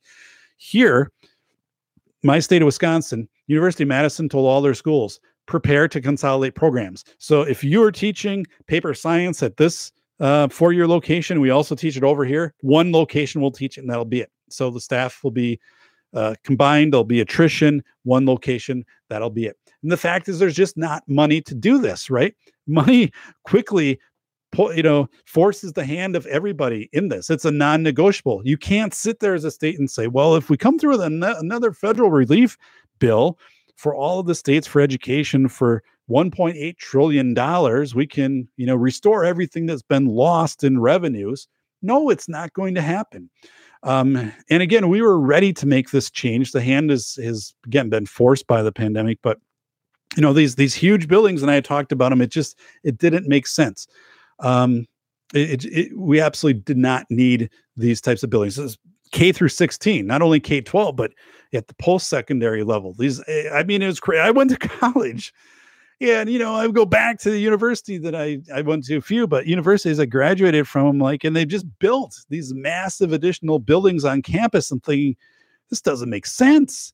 It should be more virtual right now. But what it is it's open enrollment. It's competition. We're going to have the flashy dorms. We're going to have the big gymnasiums. We're going to have the jumbotrons, the artificial turf. Oh, your student goes here. We're going to have the big swimming pool that can seat 800 people in the stands, yet our community is like 7,000 people, and it takes this much money to maintain a pool. But yeah, I mean, everybody thinks short term, and it's all competition now, all competition, open enrollment, and that stuff it's gone. Like the austerity measures are in place. Bacon wrote, still highly doubt teachers and the rest of the bloat staff will give up their job, let alone their power over the children they care about. So, I mean, and to be objective about this, Bacon, I think attrition it'll just be there. Districts will have less funding. You'll have 20%, less dollars, and you'll have to say, we're gone. Like our foreign languages, this is gone. Athletics, this is gone. Athletic director, this is gone. It's just going to happen. Now, what you've wrote, though, Bacon, is a lot of districts around here, not only districts, but, local government, county governments, they've kicked it down the road. Because contracts typically come due June 30th, expired July 1st, the new staff contract kicks in place. So they don't want to mess with staff contracts. They want to have full force staff contracts without attrition, without austerity coming into July 1st. So everybody has a job, everybody's hired. And then you're under contract, so you're getting paid, right? Even if the schools go through all of this stuff. That's wrong. Like the state treasurer, districts, they should be making these cuts, but they're not. They're locking in all of these contracts, and then they're going to push it on to the states and push it on to the Fed to say, make us whole because we have 20% less funding. And they're not going to do it. There's just not the money out there. We'd all have to be taxed through the roof to make this happen. It's just not happening.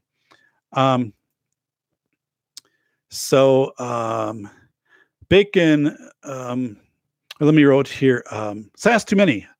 The Prussian-based school model has finally been outgrown. Yep. Brian Bound wrote, problem with this entire process, the parents need to go to work. These kids being home without parents will not happen. So now you have to give up watching kids. Who's paying for that bill? It's a good point, Brian. I don't have an answer for it, right? Because if we go to virtual education, that assumes somebody is at home with a third grader or, fifth grader, eighth grader, whatever it is. And the parents have to be to work. So how do we make these models work? And I don't know. I don't have an answer to that. It's a good point. It's a good point. Cameron wrote to Bacon, the food is 50-50. Sometimes they have good stuff. All right. Awesome. Bacon. Yeah, we've outgrown the 1950s. Let's be fair, outgrown the Assassin to Maine wrote, let's be fair, outgrown with the advent of the internet. So yeah, absolutely. Upheaval is never easy. Bacon wrote that. True. I mean, again, people want to hold on. It's this, I wrote about in School of Errors. It's Taurus. It's your self-similarity. People want to hold on to that. They don't want to give up self-similarity because I'm used to this. Like, this is comfortable for me. I don't want to give up this. So they stick with it. And right now we're out in this chaos, this new realm, and they just want to be like, it's going to come back to this. Like, school's starting fall. We don't want to change anything. And, but again, the force factor here is the money's not going to be there. That's the number one thing. And money is going to force a lot of these other things to happen.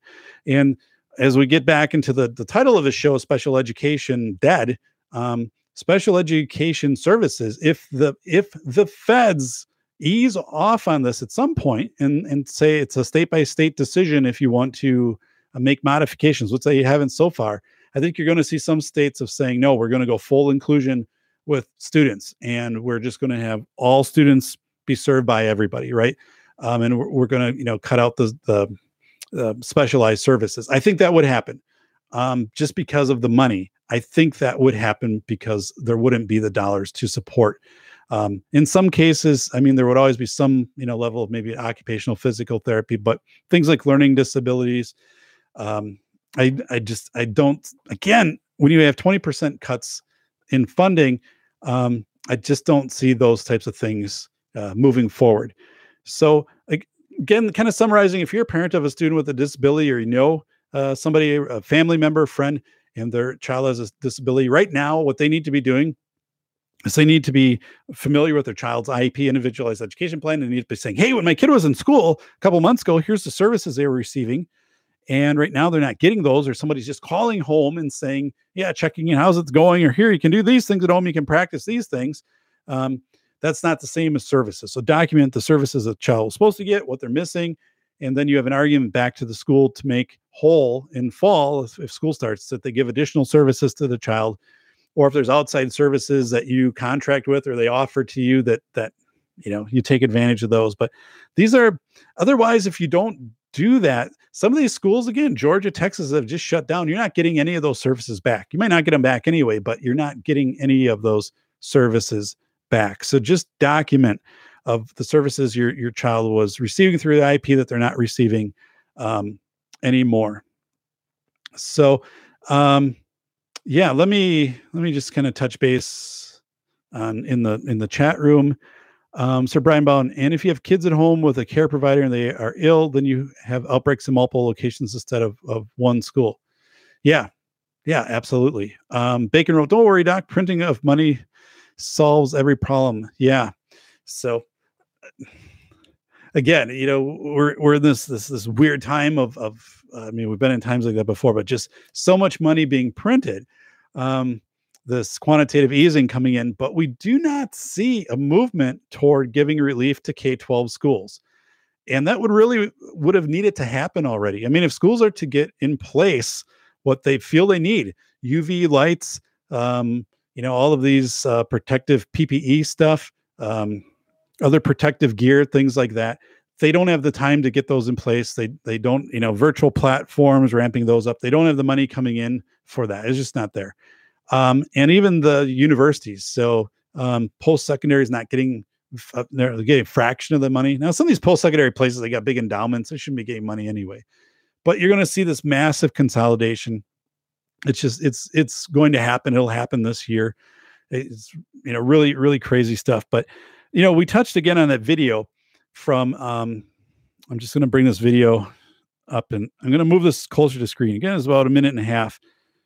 And let's kind of close with.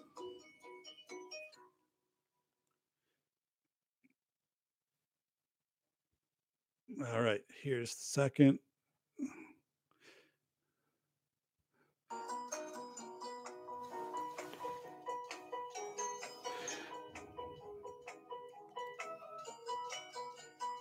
All right, the reflection will be gone in just a moment.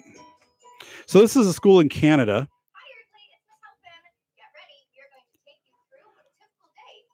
It's basically an early childhood through, I think, second grade. So think kids maybe 3 through 8. That's what all staff will be wearing, right?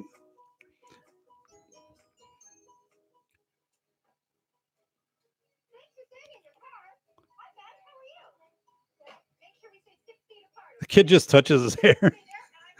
Touch a door handle, touch everything. She touches a handle with a glove. He doesn't touch it. Okay. Ben's got to be like, I'm out of here. So he's touching. How many? You're going to have like a 55-gallon drum of that stuff on the floor.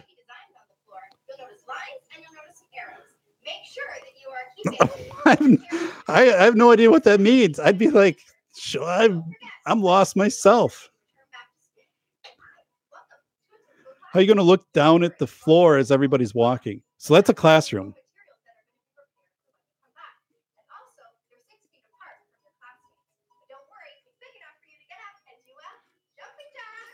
Holy God, no one's going to do that. So this is what their classrooms will look like. Schools aren't built for this, right? They're not built to have, 8 desks only and spread out. Do not enter.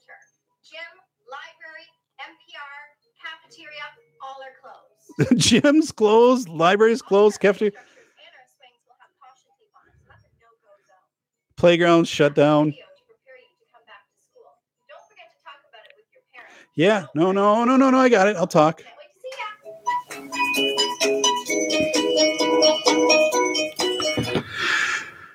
So the thing that's so damn scary about that is it's not informed, right? I mean, you're going to have so many opportunities to fatigue that system. The second is it's not necessary. This is a temporary event, and these are permanent solutions. And to think as a face validity thing, right? Face validity is when you look at something too, and you're like this, you look at the thermometer outside and it reads 20 degrees, yet you're sweating. And it's like, oh, thermometer must be broke. Like face validity, this doesn't make any sense.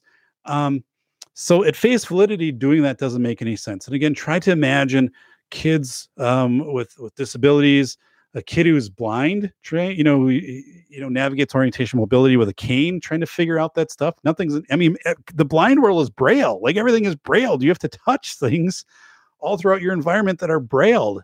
I mean, how do you make this work in a braille community? How do you do social distancing, sanitization in a braille community? I mean, but this is, you can't have kids out. This is part of the psychology, the psyche and somi of kids. You can't be outside on a playground. That's insane. So I think you are setting kids up for such a psychological shock with something like this too. And again, what do we have as a scientific basis to say that this is going to decrease the chance of viral spread in the school? The kids are still breathing in and out as they're in the school. The filtration system is still going around. The virus is aerosol. It's not going to make a significant difference, right? How do you pull this off? But again, this is what's happening. Let's be aware of this. I'm sure that our school, my kids' school, will send out a similar video. I already know from my friends who are superintendents who've shared this video with me and said, we're looking at doing something similar. This is like the template now. So we're filming it in our settings. We're putting up, with our staff, who, people are familiar with. Oh yeah, that's the second grade teacher, Mrs. Laxon and stuff like that. Oh yeah. Okay. And, so they're staging some of these things. This is insane. This is insane. It's completely, dystopian. And again, what do we have for science behind saying that this is going to keep a school safe? And again, what they're missing out on this is the whole part too. Is this school board up there probably has a policy that they're going to check students' temperature during a day, or check staff members. I mean, we see that now if you're going to fly, right? That you have to have your temperature taken. That's kind of that's the way it's going to be for flying. What do you do? I've thought about that too. Like, if we go back to Disney or something, or we're on the plane and, one of us has a temperature, do we not get to fly then? How does that person get home? Or do you have to somehow wear a mask and everything, and you come on and everyone's like, well, what's up? Like, I mean, people already have masks, but you have to wear like something of indicating you have a temperature. I mean, there's so many things in this which are just so messed up. But I think that video, and I'm glad, I showed that video. And Sass, to many, you're right. It's very sad, Cameron. It's a scary video. It is. And again, I think the person that put that together, like, she did a good job, for what she was assigned to do. I mean, that could have been a really scary video, but if you would have had somebody come in there and you tell it, if you don't do this, but it's absolutely crazy, insane, scary to see that type of stuff that we wouldn't have seen. And again, these permanent protocol changes, as I see them, to something which is temporary. It's really unsettling to see that. So Cameron wrote, doesn't seem like they are even changing their gloves after touching something. So that's a good point. So Cameron, all of these things too. I remember I told the story a little while ago of, we went to the drive-through at our local, fast food restaurant.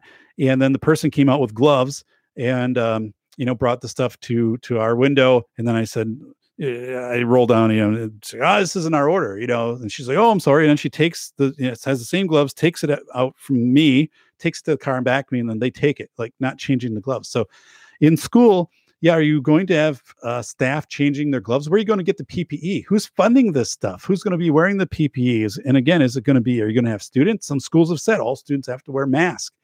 I think I saw that, Brian, in New York. They're saying, students are going to have to wear masks. Students are going to wear masks. They're not going to do that.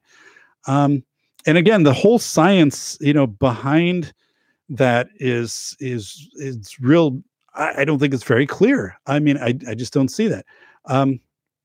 So, wow, it's just crazy. Sass Too Many wrote, some lawyer thought that up, that scheme. Yeah. So Sass Too Many, you're right.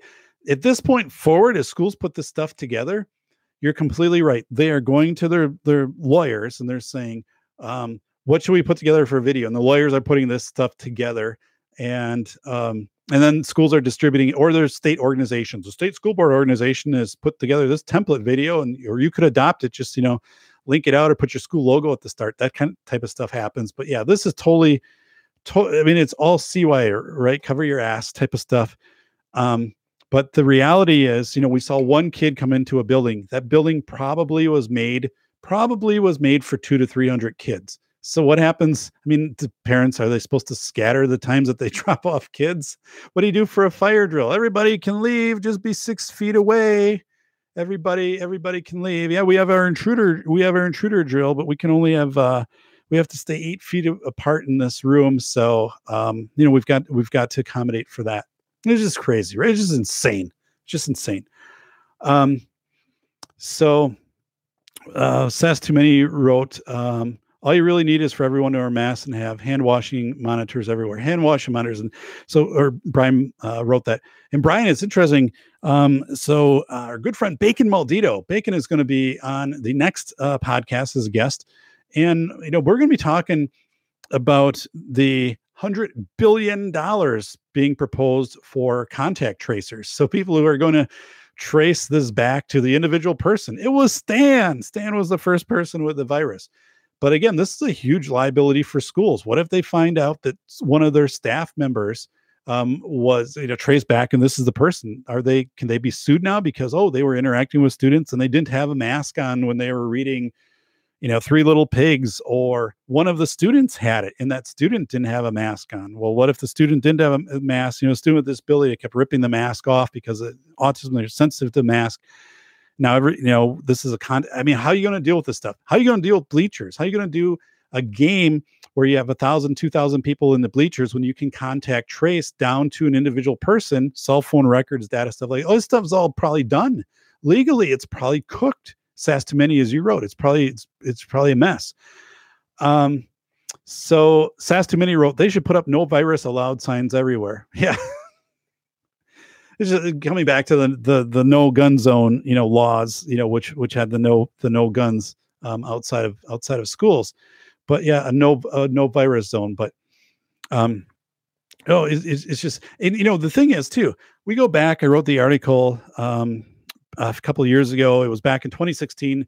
MRSA, the staph bacteria, was starting to show in quite a few areas of schools, gymnasiums, weight rooms, fitness centers, but kids were getting this stuff. It's kind of like the flesh eating type bacteria.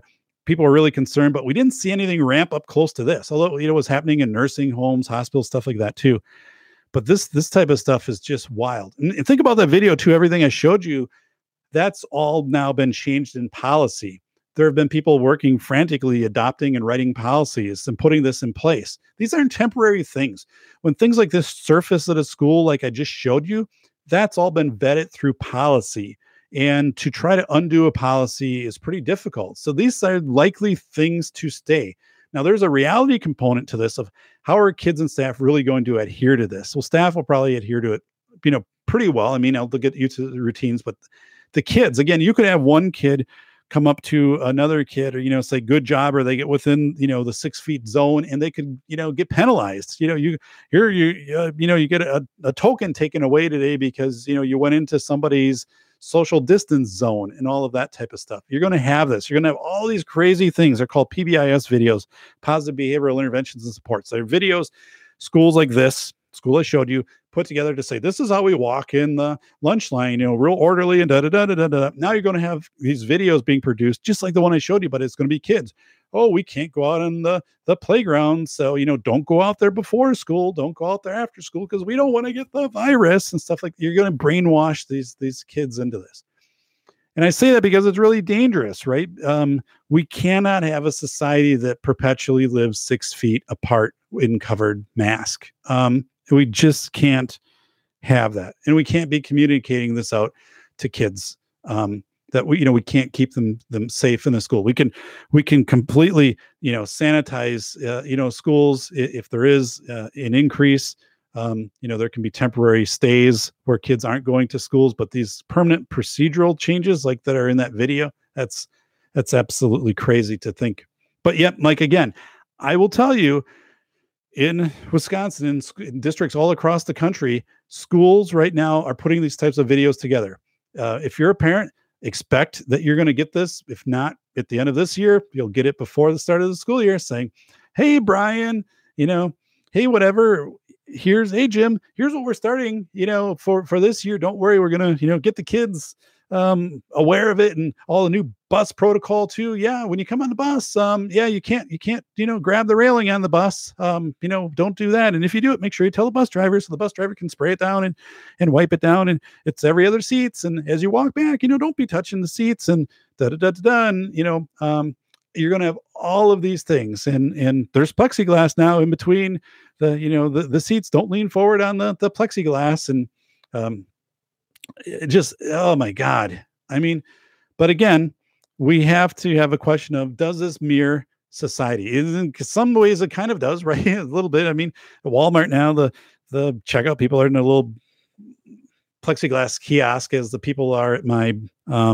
post office, and the bank you have to do through drive-through. But for the most part, no, I mean, this isn't the way that it is, this hyper-controlled 6 feet environment.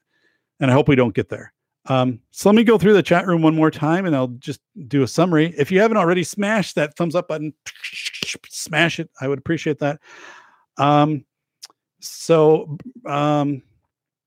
too many, the Trace Act is not Orwellian or nothing. Yeah. So SAS too many is talking about this act being proposed, funded with $100 billion. And Bacon and I will talk about that in the next episode. But of hiring people, and again, when do we get to this permanent protocol for temporary event? But this thing of now we're going to hire, this will be your job. I mean, you could have a job starting next month and making whatever it is off, government salary. I'm paid $80,000 a year. What do? I'm a tracer.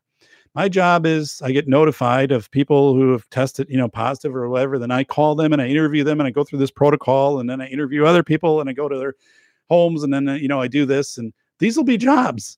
These will be jobs. My God.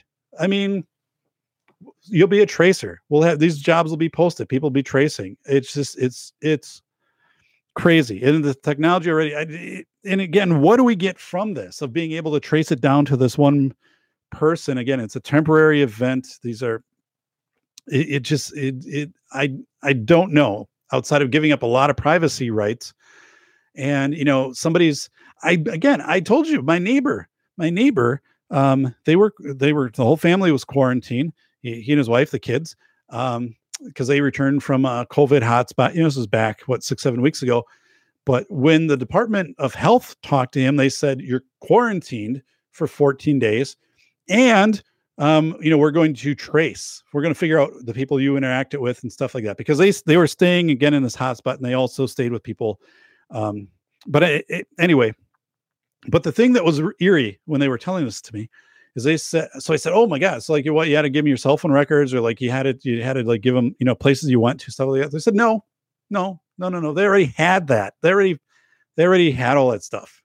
Of course, right? They already have all of that stuff. So they basically just told them, you have to stay home, which they kind of did and kind of didn't. I didn't call and report that they weren't. I don't know if I was supposed to. I wouldn't have done it, but yet, fast food was delivering there. The post office was delivering there without gloves. Just crazy.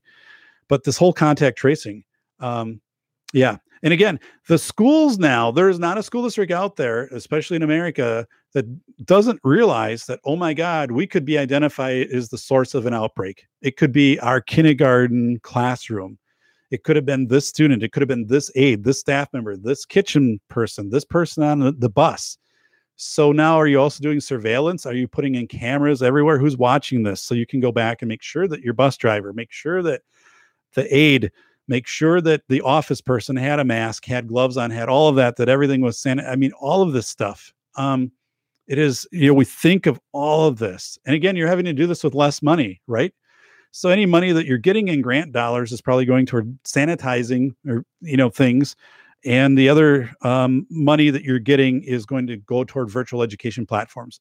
Otherwise, you're not getting any money. You're getting a cut, a 20% cut. But it is absolutely wild. So Bacon wrote, or Brian wrote, nothing like an 8-year-old dropping an engine and changing a timing belt and water pump. Wow. Talking about apprenticeships in school for the trades. Yeah. Wow. Bacon wrote, man attacked by swarm of murder hornets dies from coronavirus. New York Times. I guess it's the heading. All right. I saw that on Drudge also. Laugh out loud. So Brian wrote, we already had a society that lived apart and were wearing masks. It's called the Wild West. Yeah. Oh, wow. Laugh out loud. Coronavirus finally creating jobs. Bacon. Yeah. So Bacon, this is something we should talk about next week. We should actually look, and anybody out there, email it to me, post it down below in the comments. If you find a job posting for a tracer or to work in some capacity of, tracing virus, because again, there is a bill right now coming into Congress, which would be $100 billion of funding for programs, again, which would be staffed.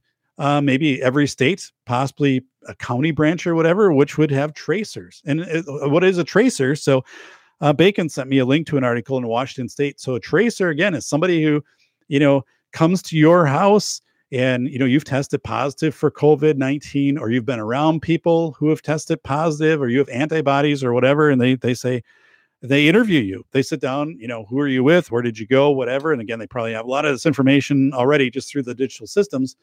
But that is actually happening. These people are being assigned. They're not being reassigned. These are Department of Health folks. These are like new positions, people being hired into these roles. So, yeah, I mean, hey, if you're looking, if you're good at interview skills, make sure you wear your protective gear, I guess. Sass Too Many wrote, every crisis is now officially a power money grab. Yeah. And it's really, I mean, so for me, I'm 48 and I talked, with my parents, they're like, we never saw anything like this. I mean, and I'm seeing the stuff too. It's again, this power grab at state levels, this power grab of, we're going to shut down the state parks. And if you go in there, you're going to be fined and all of this other stuff. I'm like, what the hell? I mean, where's the science? People need to get at you're going to punish people to go to the state parks, yet they can go to the grocery store and they can, but it is all of this crazy stuff. Sass Too Many wrote problem, reaction, solution. Yeah. The Mal report. Remember how we used to joke about the FBI listening to us on the phone? Yeah.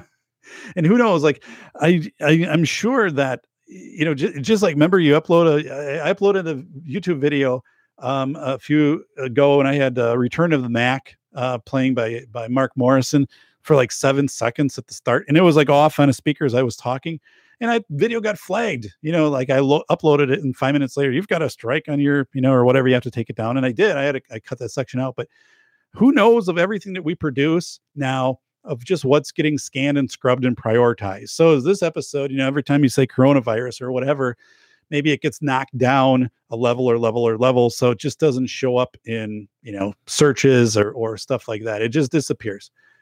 So Bacon wrote, man comes out from cave 85 years, immediately dies from coronavirus. Wow. Bacon, you know who that man would be? Atham. Atham would be that man, Atham Aldikwa, who is a caver in Washington State. And all right, Brian wrote, this is why you need the new line of cell phone product, the Trace Me Not box. It's a Faraday cage that prevents all tracing. Yeah, Faraday cage, so the signals can't be tracked. So yeah, secret government meetings, they would be in a room that would have this Faraday cage thing around it, so signals couldn't get in and out. It's crazy. And this whole thing too. So the school video I showed you, the other thing is some of these schools are being told, they're marketed stuff right now. They're marketed bracelets. The kids will wear a bracelet. They'll have a bracelet like a Disney band. I mean, like, that we got when we went to Disney, an RFID bracelet. Everybody will wear them. And then we'll be able to identify, different points of the day, where they're at. If we have passive stations put up in school, here's a, hey, don't worry. When kids come down for lunch, they'll pass a screener. And, one by one, and it'll automatically take their temperature, right? And people are selling, they're putting this stuff together. And because they have their band on it, it immediately identifies who they are. So we don't have to mess around with any of that. All this stuff will be there. And you're thinking, well, when will it be there? It'll be there this fall. It'll be there this fall. Schools will have it. And why? Customer perceived value. We're keeping everybody safe. We're keeping your kids safe. We're keeping other kids safe, staff safe. That's why they're putting this out there. So, oh my God, is absolutely crazy. So Cameron, thanks for being here later, Cameron. And Sass Too Many wrote, train the next generation that privacy doesn't exist. Yeah. Because at this point, it's pretty much a given that for young kids, privacy doesn't exist. And again, like I said, for my neighbor, of the access to their phone data and other data, so they could be tracked. I mean, or traced, right? And it all kind of, quote unquote, sounds good. So if you haven't already hit the like button, please hit it. If you haven't subscribed to the channel, please do it. Please share. This is episode 134. So we have 134 episodes out there. A lot of guest interviews. Episode 135 will be our good friend, Bacon Maldito from the state of Washington, Bacon Maldito. So that'll be recorded this upcoming week. Bacon and I are going to talk about the terms, right? So Bacon has been inventorying all the new terms that have come about because of the coronavirus pandemic, such as social distancing, quarantine, life, PPE, 6 feet, N95, whatever. And he's been adding up this list. So, we have 15, 20 new terms, which are just part of the vernacular. And going through again, 2 months ago, nobody thought about any of these things. They didn't exist. And now this is just part of our lexicon. This is just part of what we're dealing with. And it's really interesting. And Bacon has other things that he's pulling in, kind of how these nuanced changes in society, which will always stick around. Like for all of us, we'll always understand N95. If somebody says N95 10 years from now, Dave, N95. Oh yeah, it's a mask. It's a respiratory. It's a special mask. Everybody will know social distancing. What is social distancing? If who wants to be a millionaire? 6 feet, 9 feet, 15 feet, 1 foot. That's 6 feet. 6 feet. So again, this whole way that we've gone to a temporary event to adopt these permanent things, which I don't think will ever be gone. I don't know. Maybe I gotta think positive. All right. So everybody, if you, hey Chess, thanks. Great show again. I appreciate that. So yeah, actually I do notes for the show. I've got 3 pages of notes over here on the left screen. I do a blog post. So if you go to safetyphd.com, which is my website, safetyphd.com, which you can also find, through Twitter, but I'm not trying to sell you anything. There's nothing, you're not going to get spammed with ads or anything like that, but every show is up there. Every blog post is up there. So I do a 5,000 character, or about a page and a half blog post for every show. And it's good to come back to that. It's good to, so if you're coming back, hey, I did a show with John Steele, episode 78 on escaping Seattle. And John talks about, all the stuff going on in Seattle. He also talks about when he worked as in the security industry and some of the backdoor tricks there. It's amazing stuff. But yeah, so just like I showed that prioritization matrix, it's cool to have that. It's cool to bring this into your discussions. As always, continue to be a face validity person. Use the words I observed. Okay. I observed that, today at the grocery store, people weren't following the lines back and forth, but pretty much everything was in stock. I observed that, the hospital had contacted us and they're starting elective procedures again. I observed whatever, that the bank is having certain times that you can come in and schedule a time to actually walk into the bank. There's a big difference between saying I observed or I think, because a lot of people will just say, well, I think. What they're doing is they're just taking off of the media or stuff like that. They haven't authentically perceived anything, right? A lot of that happened right away with the virus, but it still happens to stay. Like, I think. Well, if you start off with I observed this, and then authentically in your area, you have that. For me, I have so many great people, Brian Bowden, Bacon. There's so many great people I can go out and I can contact to, and I can say, hey, what is happening in your environment? And their member checks, they can say, Dave, I observed this. This is happening here. I observe this. It's a more intellectual position to function from. You're already intellectual, folks. I mean, Chess asked too many, Brian, Jim, Bacon. I mean, I really appreciate you. You interact with this at a real high level of, it just resonates. You're high IQ folks. So that's why I love doing this. I love doing this because you poll, you add to this, you take from this. But again, you do that. You communicate that out to people, be that leadership for people using those terms like I observe. People start picking up on that. They'll be like, hey, when I talk to Brian and we talk about like what's going on, Brian will say, something Brian says, he says like, I observed. You know what? When Bacon talks about this stuff, he's like, I observed this. I observed that Nick Schulaner was at Dismore's IGA for 7 hours in the toilet paper aisle, keeping an eye on things, and then he got some markdown seafood. I observed that. So it's put yourself in that elevated position. I observed. So, hey, everybody, this is your good friend, the Safety Doc, Dr. David Perone, down here in the North Star Recording Studio. If you haven't bought this book, think about it. It's hard copy. It's a hell of a book. Chaos Theory, Everything, School of Errors. It's a playoff of William Shakespeare, good friend Bill Shakespeare's Comedy of Errors. That's where the title came from, actually. So School of Errors is a playoff of Comedy of Errors with Bill Shakespeare. But thank you so much. I will get this one out. And yeah, Brian, I need a roundtable podcast. I'm actually working on an OBS system with Jim, and I'm going to kind of get this so I can have multiple people. I'm a little bit limited right now because I've got some issues with multiple people. The system crashes. It doesn't work. So I'm going to be doing some updates down here in time to the studio, and then bringing in kind of like a StreamYard approach. So if those of you who watch Masculine Geek, OBS to Skype. So Brian, anybody who wants to help me out with that, DM me because I do need to do that. And also like with my camcorder, I need to look into the ability to set up, just the camcorder and to use that. But yeah, OBS to Skype. But I would love doing this. Love doing this. And yeah, I have StreamYard, but unfortunately, when I do multiple shows, multiple people on StreamYard, it crashes. And it's something with my system because other people don't have that. So I'm going to have to get that worked out. But again, thanks. And everybody take care. Again, we have snow coming in tonight. So this is the latest snow in 15 years. So it's crazy. It's crazy. Take care of yourself, everybody. This is the safety. Oh God, we got to do this here before the end of the show. All right. This is Bacon. This is for you. Whoa, we're dodging. We're going to dodge. Whoa. All right. The virus just showed up on screen, man. That's scary stuff.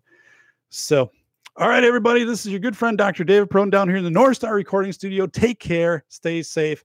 And check out. We're going to be doing the next few days, episode 135 with our good friend Bacon Maldito. That's going to be live. It's going to be lit. Take care, everybody. This has been the Safety Doc Podcast with author, radio show host, and leading safety expert, Dr. David Perone. Remember to check back each week for the latest, best, and most bizarre practices in safety preparation and crisis response. You can find Dr. Perone on Twitter @SafetyPhD. And remember, the truth will keep you safe.